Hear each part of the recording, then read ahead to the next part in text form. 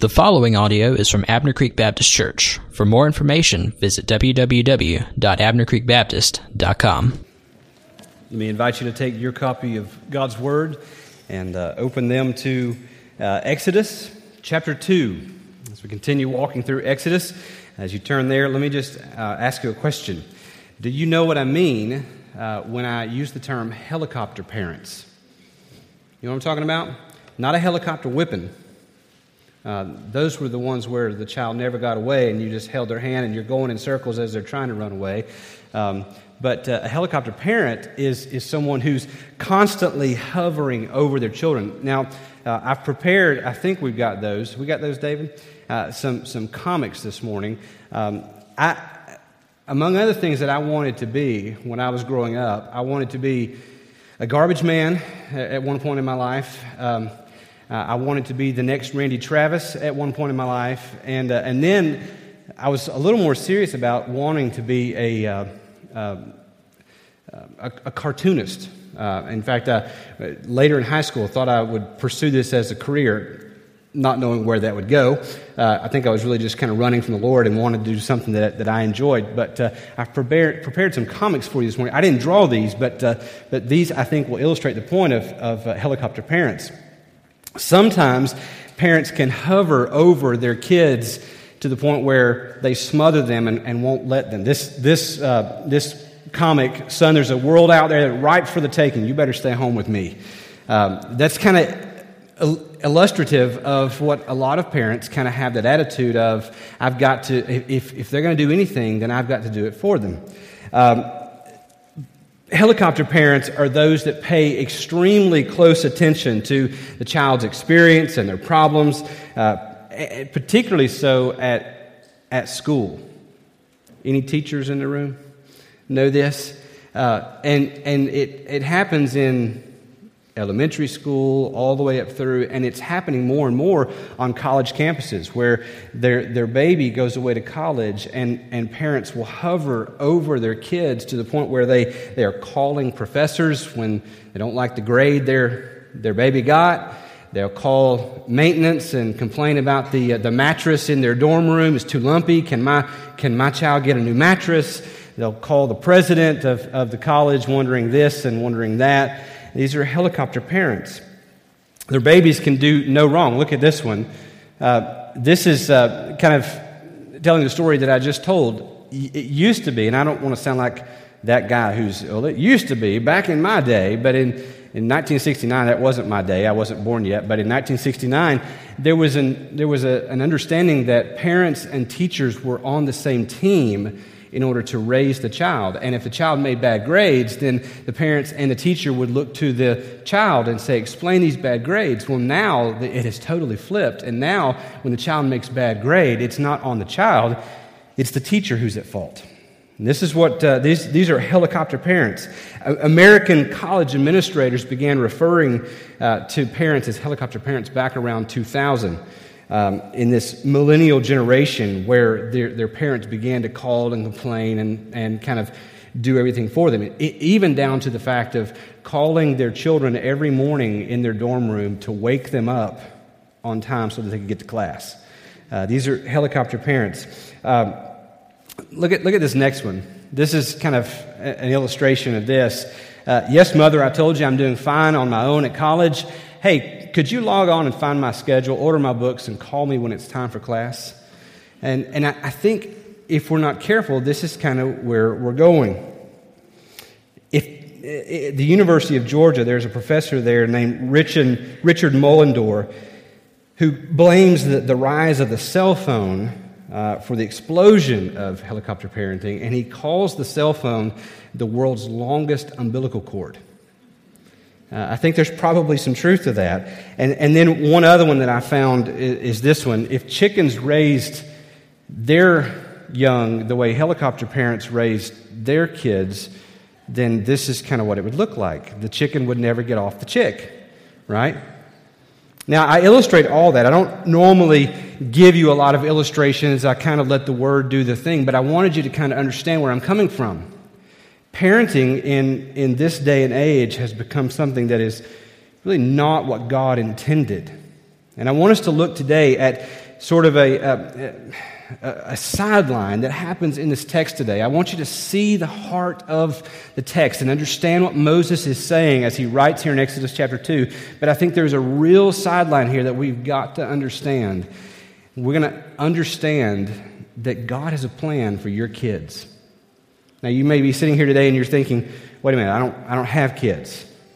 Well, that's okay because you're part of a faith family that has lots of kids. You may be sitting here today saying, well, I'm a grandparent, my kids are gone. Well, you have grandchildren that you can pour into. You have, again, a faith family that has lots of kids. You may be sitting here as a kid today, and you may be thinking, how does this sermon apply to me as a teenager or as a child? Listen, you're going to hear today in this me talk about how parents should respond to their kids, but here in this sermon also, kids, for you, an impelling call on your life. I want you to hear this, that it goes well beyond this issue of what society says parents and children should be like. God has a different plan. I want us today to find yourself in one of these and understand that God has a plan for your kids. Let's look at our text today and we'll jump right in. Let's begin in chapter 2, verse 1. Read along with me. The Bible says, "Now a man from the house of Levi went and took as his wife a Levite woman. The woman conceived and bore a son, and when she saw that he was a fine child, she hid him 3 months. When she could hide him no longer, she took for him a basket made of bulrushes and daubed it with bitumen and pitch. She put the child in it and placed it among the reeds by the riverbank. And his sister stood at a distance to know what would be done to him. Now the daughter of Pharaoh came down to bathe at the river while her young women walked beside the river. She saw the basket among the reeds and sent her servant woman, and she took it. When she opened it, she saw the child, and behold, the baby was crying. She took pity on him and said, 'This is one of the Hebrews' children.' Then his sister said to Pharaoh's daughter, 'Shall I go and call you a nurse from the Hebrew women to nurse the child for you?' And Pharaoh's daughter said to her, 'Go.'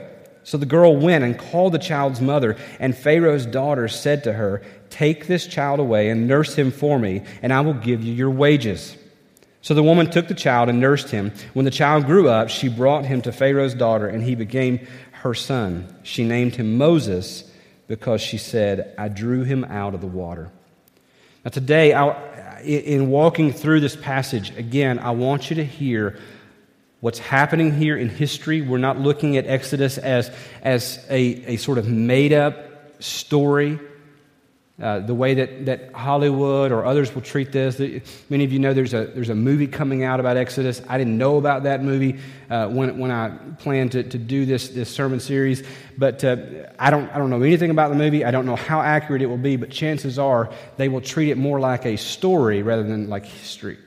But we're not viewing this today as a story. We're viewing this as history. We believe that these are real events that have happened under God's sovereignty as He's led His people to become a nation that will one day produce the Messiah, the Savior of the world. So I want you to hear the history in this, but I want to do this in this vein of God's plan for your kids. 3 points and 2 points of application as we walk through this today. First point is this: God causes beauty to grow in ugly places. God causes beauty to grow in ugly places. The reason I say that is because as we read in verse 1 of chapter 2 about this couple coming together to marry and have this child, it comes directly on the heels of verse 22 in chapter 1. Verse 22 in chapter 1, "Then Pharaoh commanded all his people, 'Every son that is born to the Hebrews you shall cast into the Nile, but you shall let every daughter live.'" Now, the most powerful leader in the world, the king of Egypt, when he gave this command, it had gone well beyond just the midwives now, trying to have this secret plot of killing the Hebrew baby boys. Now, since they rebelled against him and did not do what he had asked them to do, now he's bypassed them and he's come out of the closet, if you will, and there's no longer this secret plan to kill these Hebrew boys. Now he's gone public. And he has asked everybody who is part of his kingdom to participate in this.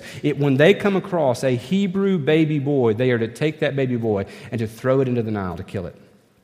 This is exactly what's going on. And if you let yourself feel the weight of what's happening here and know that this is a real event, don't you think that this would have impacted the decisions of young men and women who were dating and courting and heading toward marriage? Don't you think that some of them would have put that off and certainly put off having children in the middle of this, because who would want to bring a child into the middle of such an evil time?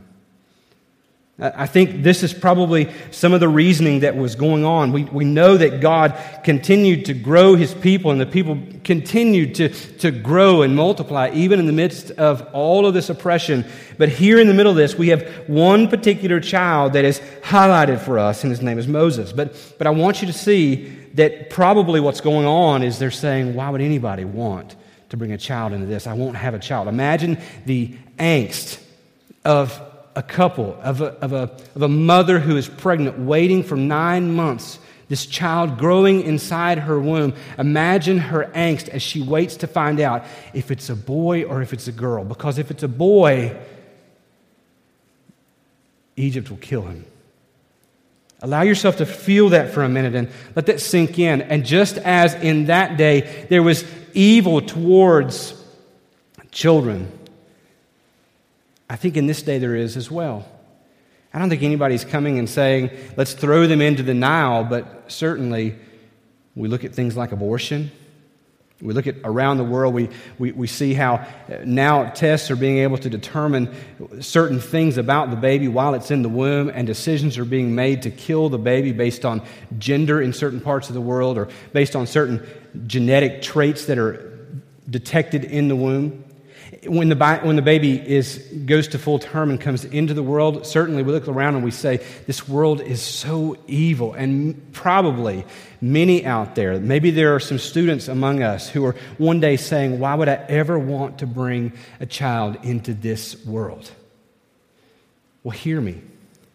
God causes beauty to grow in ugly places.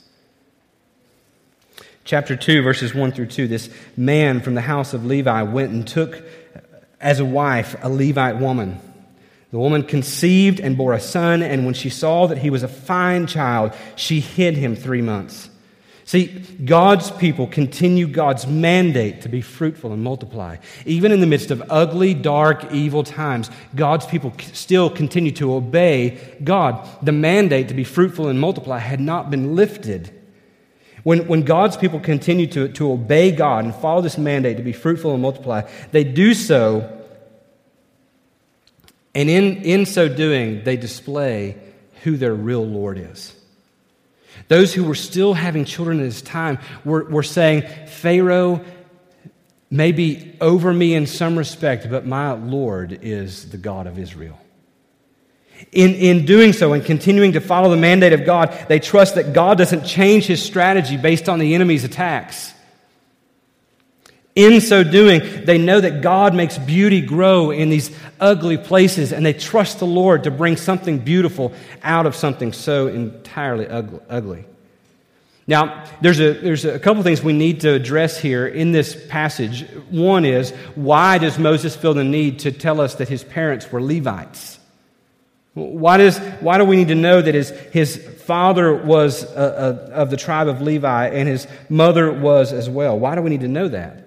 Because it gives us a clue. The early Israelite who would have read this or heard this later on, when they heard that his parents were Levites, they would have immediately made the connection some years later.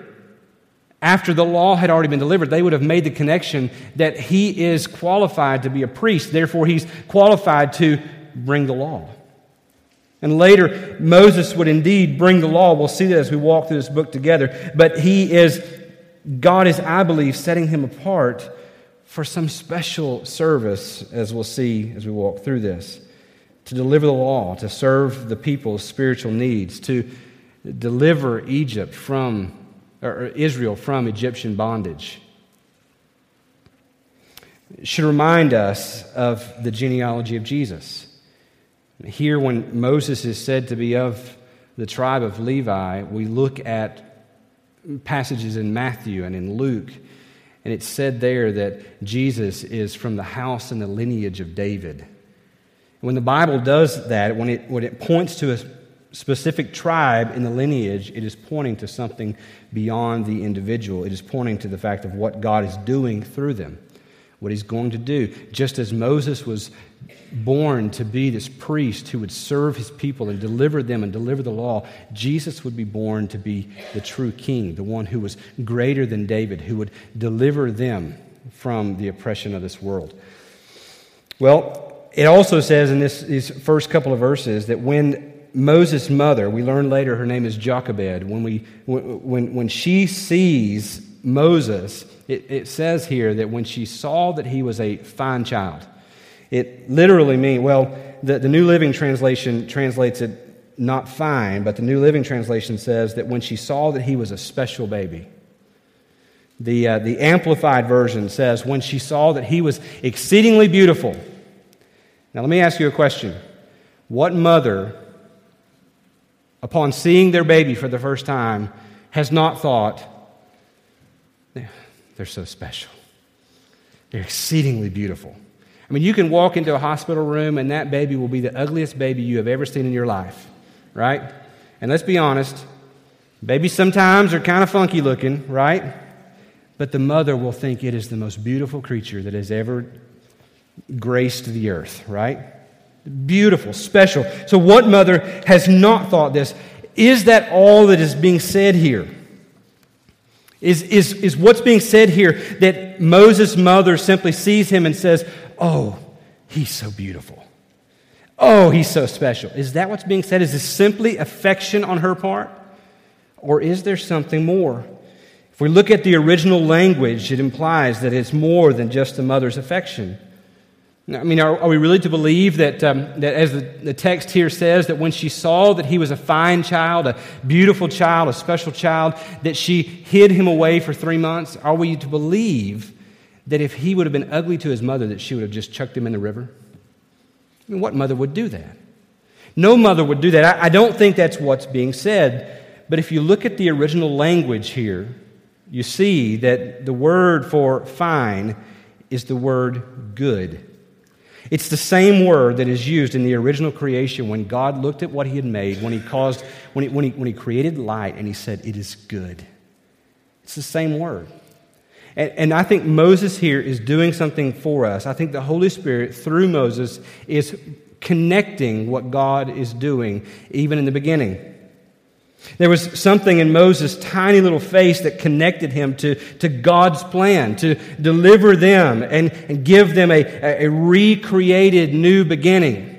When Moses here connects it to he was good, he's connecting it to what God was doing from the beginning.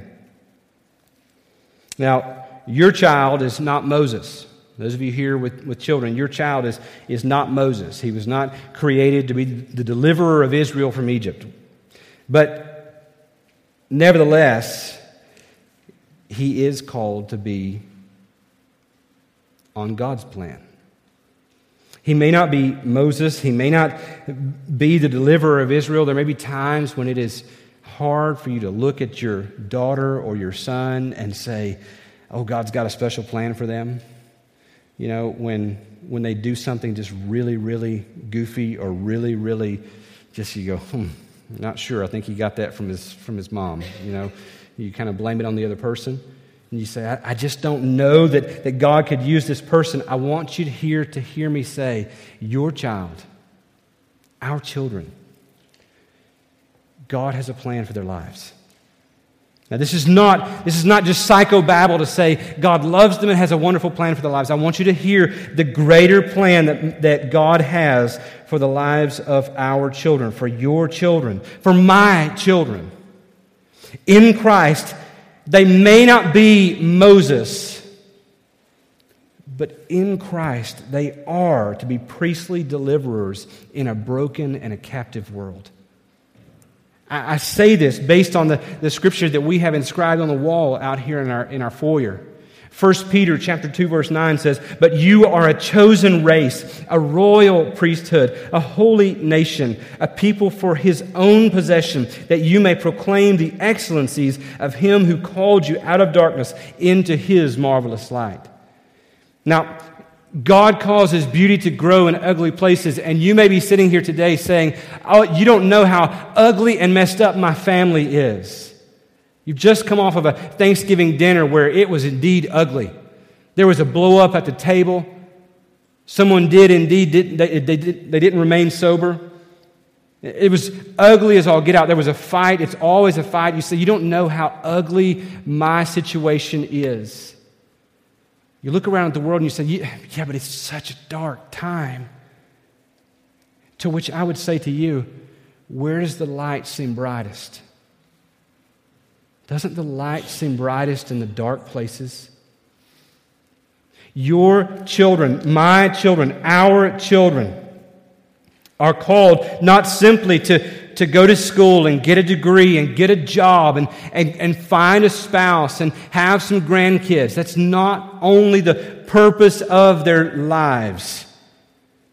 The purpose of their life is similar to the purpose of Moses. They are to be these priestly deliverers who bring the good news of the gospel into places where it is not yet known. As your pastor, I want our kids to have this mentality of, my life is not for me. I want you as parents and grandparents, I want us as a church to have this mentality that our kids, that not just our kids, but us, that our lives are not for us. That it may be an ugly time, it may be an evil time, but God has put us here.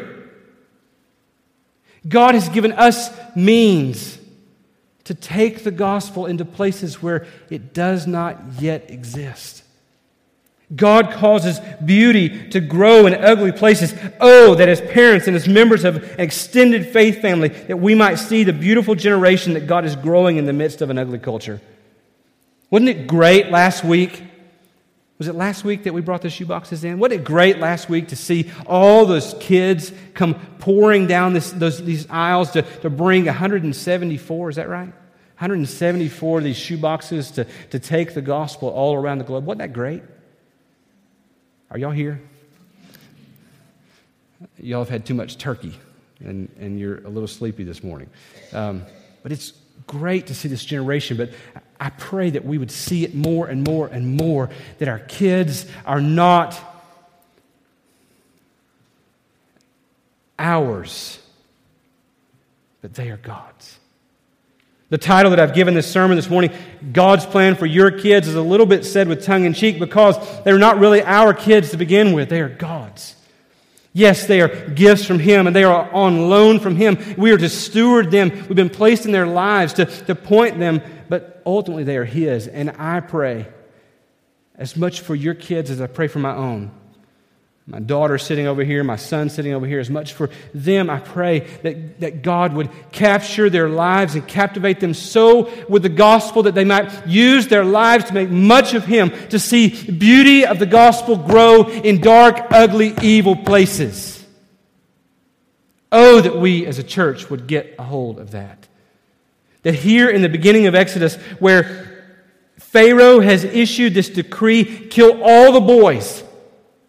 He's not just enlisted the military to enforce this, all the people that are his, not just the Egyptians, probably even calling on his Israelite slaves to kill their own. Oh, that we would see this. The second point this morning is this. God often sends His children right into the enemy's crosshairs. God often sends His children right into the enemy's crosshairs. In verses 3 through 5, when she could hide him no longer, she took for him a basket made of bulrushes, daubed it with bitumen and pitch. She put the child in it, placed it among the reeds of the riverbank. His sister stood at a distance to know what would be done to him. And now the daughter of Pharaoh came down to bathe at the river, while her young women walked beside the river. She saw the basket among the reeds and sent her servant woman, and she took it. I want you to see, I want you to hear, I want you to feel what's going on here. Moses is now placed into the very crosshairs of the enemy. He has the laser dot on his forehead. And this is where God is sending him. He's placed into the very river that is meant to kill him. You see that? Throw all the boys into the river, filled with crocodiles and hoping that they would drown. Throw them into the river. He's placed into the very river meant to kill him. Who finds him? But Pharaoh's own daughter. The daughter of the tyrant who has ordered his execution finds him. We don't know at this point that she's going to have pity on him. Don't move on to verse 6 before you let verse 5 sink in. Who finds him but Pharaoh's daughter? Miriam, Moses' sister, her heart must have been in her throat as she sees Pharaoh's daughter of all people come to this river and bathe in this place where her tiny little brother is in this basket. Eventually, as we then move past verse 5 and we go all the way through verse 10, eventually Moses is going to be brought into the very home of the one who's trying to kill him. See, We've so sanitized what it means to follow Christ that we think it should never cost us anything. But sometimes God sends His children into the very crosshairs of the enemy. Is this easy for me to tell you? Absolutely not. But this is reality. As we read this, as years of hearing the story, I've often thought, what in the world was Moses' mother thinking? What would lead a mother to take her 3-month-old baby and place him in a basket and put him in this river? What is she thinking? Well, all we know that the text tells us is that it had reached a point where she could no longer hide him. Because 3 months old, babies do what babies do. Cry. And the crying must be getting louder. It must be getting more frequent. There are, historians tell us that throughout this region where these Israelites, these Hebrew slaves were living, that there would be sweeps through these towns all throughout the day. They happened in the daytime probably because at night it would be harder because of light issues and that sort of thing. So sweeps would come through during the day looking for these babies. And it wasn't just these Egyptian guards that were supposed to kill these babies, but now it's everybody. It's all of Pharaoh's people. So what is she thinking? Well, maybe she's at a point where she doesn't know what else to do. She knows they're coming and making sweeps through the day, so maybe in her mind she's thinking, if I take him and I put him in this basket and I cover it with bitumen and all this and I waterproof the thing and I put it in there among the reeds to where he'll be sort of out of sight, and the flow of the river, that he won't be taken out in it, but it will make enough noise to muffle his crying. The sounds of the town will help muffle his crying. Maybe I can send Miriam and she can sit there on the riverbank and she can watch him. Maybe she's thinking that if I can just place him here, there will be no chance of them coming into my home and finding him and throwing him into the Nile anyway. Maybe she's thinking that she can now take her baby, take Moses, and she can put him in the river by day, and she can bring him out by night, and she can care for him by night and put him back in the river during the day, and he will remain hidden, and she will somehow save his life. We don't know exactly what she's thinking. This is speculation from different commentators and historians, but maybe that's what is happening. It could be that she has reached a point where she knows nothing else to do, where she's at the end of her rope, she cannot hide him any longer, and she realizes the only place to turn him now is over to the Lord. And she says, look, if he's eventually going to be thrown in the river, at least At least I can be the one to do it. And she takes him and she thinks, I'll obey Pharaoh's command technically. Pharaoh never said anything about a life preserver. So I'll throw him in the river myself, and I'll place him in a life preserver, and I'll turn him over to God and let God care for him. We don't know exactly what she's thinking, but I think we'd be hard-pressed to think after 3 months this mother is at a point where she said, I'm through with this child. I think she desperately cares for him, and this is an attempt because she doesn't know what else to do, and she turns him over to the Lord. There's a little clue in this, just as the word good was a clue as to what she saw in him. There's a little word here that also gives us a clue. If we look back at the original language, the word here for the basket that she places him in is the same word, ark. This is the only place that this is used is here and in Genesis 6 through 9 in the story of Noah and the ark. And possibly she's remembering this story and remembering how God preserved and saved Noah and his family by placing them in an ark, taking them through these waters and bringing them out on the other side. Maybe in her mind she's committing him to the Lord and saying, God, I don't know what else to do. I'm trusting him to you. The one thing I know is this. I believe God is the one leading her to this. I believe it was surely a struggle, something she wrestled with. But I think God is leading her to this. I think God is doing two things as he does this. He's, number one, weaving this common thread through the story that he'd been telling all along, so that we would pick up on this common theme as we watch it all throughout the Old Testament and being carried out throughout the New. That God is working redemption from the beginning. That what he started in Genesis 3, he's carrying out. And we see it in Noah, and we see it here in Moses, and we will see it further as we walk through the story of the Bible. I think that's one of the things that he's doing. He's weaving this common thread to see that he's the one who saves. But the other thing I think God is doing when Jochebed, Moses' mother, places him in this basket and puts him in the river is I think he's providing for us a picture of what one day Jesus would do. That Moses is placed into this river of certain death, only to be pulled out alive.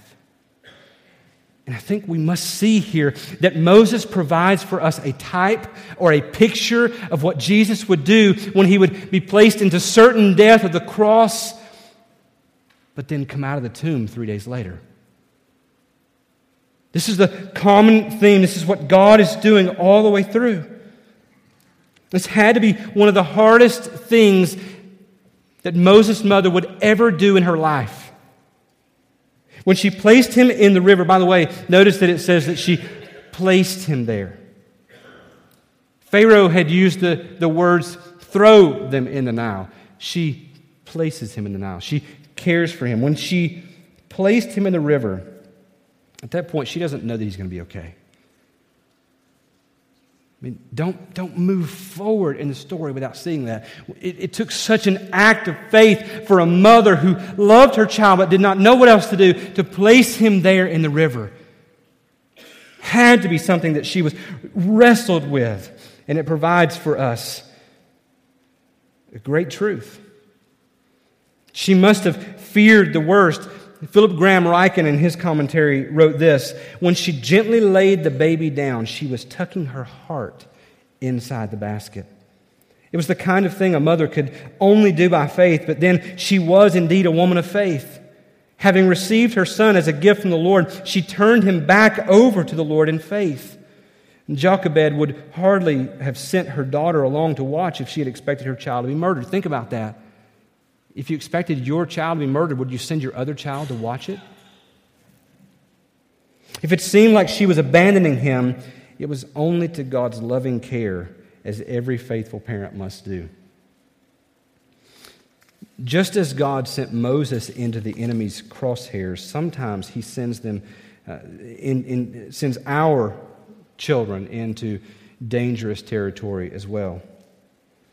Sometimes he does that because He has a particular person or a particular people somewhere in the world, maybe somewhere locally, but somewhere He has a particular person or people that He has set His heart on to save.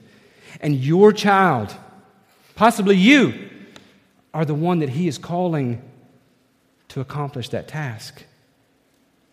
Sometimes, though, He sends our children into dangerous territory because it's not someone else that needs to be saved. He understands that the only way that they can be saved is by sending them into a place where they have to truly engage their faith, where they have to trust the Lord. I mean, how else will they know that when they cry out to God, even with an innocent cry of an infant, that He will indeed rescue? This will be one of the hardest things you will ever do as a parent. I've read this before, but I want to read it to you again. Adoniram Judson, who is sort of the father of modern missions, when he was getting ready to leave and go to India, he was dating or courting a young lady, and he wanted to ask her father if he could marry her and take her away to India to reach India with the gospel. And he did this in a letter to her father. He wrote, "I have now to ask whether you can consent to part with your daughter early next spring, to see her no more in this world. Whether you can consent to her departure to a heathen land and her subjection to the hardships and sufferings of a missionary life. Whether you can consent to her exposure to the dangers of the ocean, to the fatal influence of the southern climate of India, to every kind of want and distress, to degradation, insult, persecution, and perhaps a violent death. Can you consent to all this for the sake of Him who left His heavenly home and died for her and for you, for the sake of perishing, immortal souls, for the sake of Zion and the glory of God? Can you consent to all this in hope of soon meeting your daughter in the world of glory, with a crown of righteousness, brightened by the acclamations of praise, which shall redound to her Savior from heathens, saved through her means from eternal woe and despair?" This is a letter written to a father wondering whether he could let his daughter go. Her father said yes. This will be one of the hardest things as a parent you will ever have to do. This will be one of the hardest things as a church we will ever have to do. But remember, one commentator said, however frightening an experience it was for Moses himself, who was crying when they found him, he was never safer than he was in that basket. Alexander Maclaren said, God's chosen instruments are immortal till their work is done. If God is calling your children, my children, you, then there is truly nothing to fear, because we are immortal if He's calling us until the work is done. Around that, Alexander Maclaren goes on and says, around that frail ark, half lost among the reeds, is cast the impregnable shield of His purpose. All things serve that will. The current in the full river, the lie of the flags that stop it from being borne down, the hour of the princess' bath, the direction of her idle glance, the cry of the child at the right moment, the impulse welling up in her heart, the swift resolve, the innocent diplomacy of the sister, the shelter of the happy mother's breast, the safety of the palace. All these and 100 more trivial and unrelated things are spun into the strong cable wherewith God draws slowly but surely His secret purpose into act. Listen, this is hard to preach because I have a 15-year-old and a 13-year-old myself. But God causes beauty to grow in ugly places. May our children take the beauty of the gospel into the crosshairs of the enemy if God were to so call. The crosshairs of the enemy may seem desperate here in this story. They are no less desperate in various places of the world today. Christians are martyred every day in our world. There are Christian students in high schools here in South Carolina, in Spartanburg, in Greenville County, who are not martyred physically, but that are outcasts socially because they stand for Christ and they stand with Christ and they live for the gospel. But may we see that our kids are not our own, but they are His. May we see that it's not just our kids that God may call. May we see that it may be us as well. Third point is this. I know I'm running late. I'll run through this as quickly as I can. Third is this. God often works through unlikely means. To round the story out in verses 6 through 9, Pharaoh's daughter, she finds the basket is brought to her. She opens it. The baby is crying. She has pity. She says, this is a Hebrew child. Miriam, crouched on the bank, trying not to be seen, suddenly pops up with the wit that could only be given to her by the Spirit of God, visiting her for a special moment in time, and said, should I go get one of the Hebrew mothers to nurse the child for you? God turns the heart of Pharaoh's daughter, and she has pity on this child. And yes, go and get her. Miriam goes and gets her own mother, Moses' own mother, and brings her to Pharaoh's daughter. And Pharaoh's daughter, in a miraculous, so gracious way that only God could get the glory for this, Pharaoh's daughter said, if you'll take this child and nurse him, I'll pay you to do so. Isn't that amazing? Jochebed, Moses' mother, Miriam's mother, would have gladly done this for free. Now she's going to do it not only out in the open, but she's going to get paid by Pharaoh to do so. Who else but God could do that? God often works through unlikely means. If you read through this, there are so many things that just don't happen.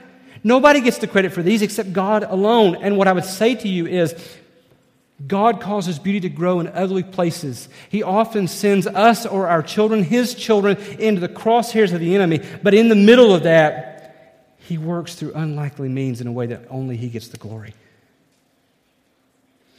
It's an amazing truth. As we trust God with our children, with our own lives, we should always remember that God is always with those who belong to Him.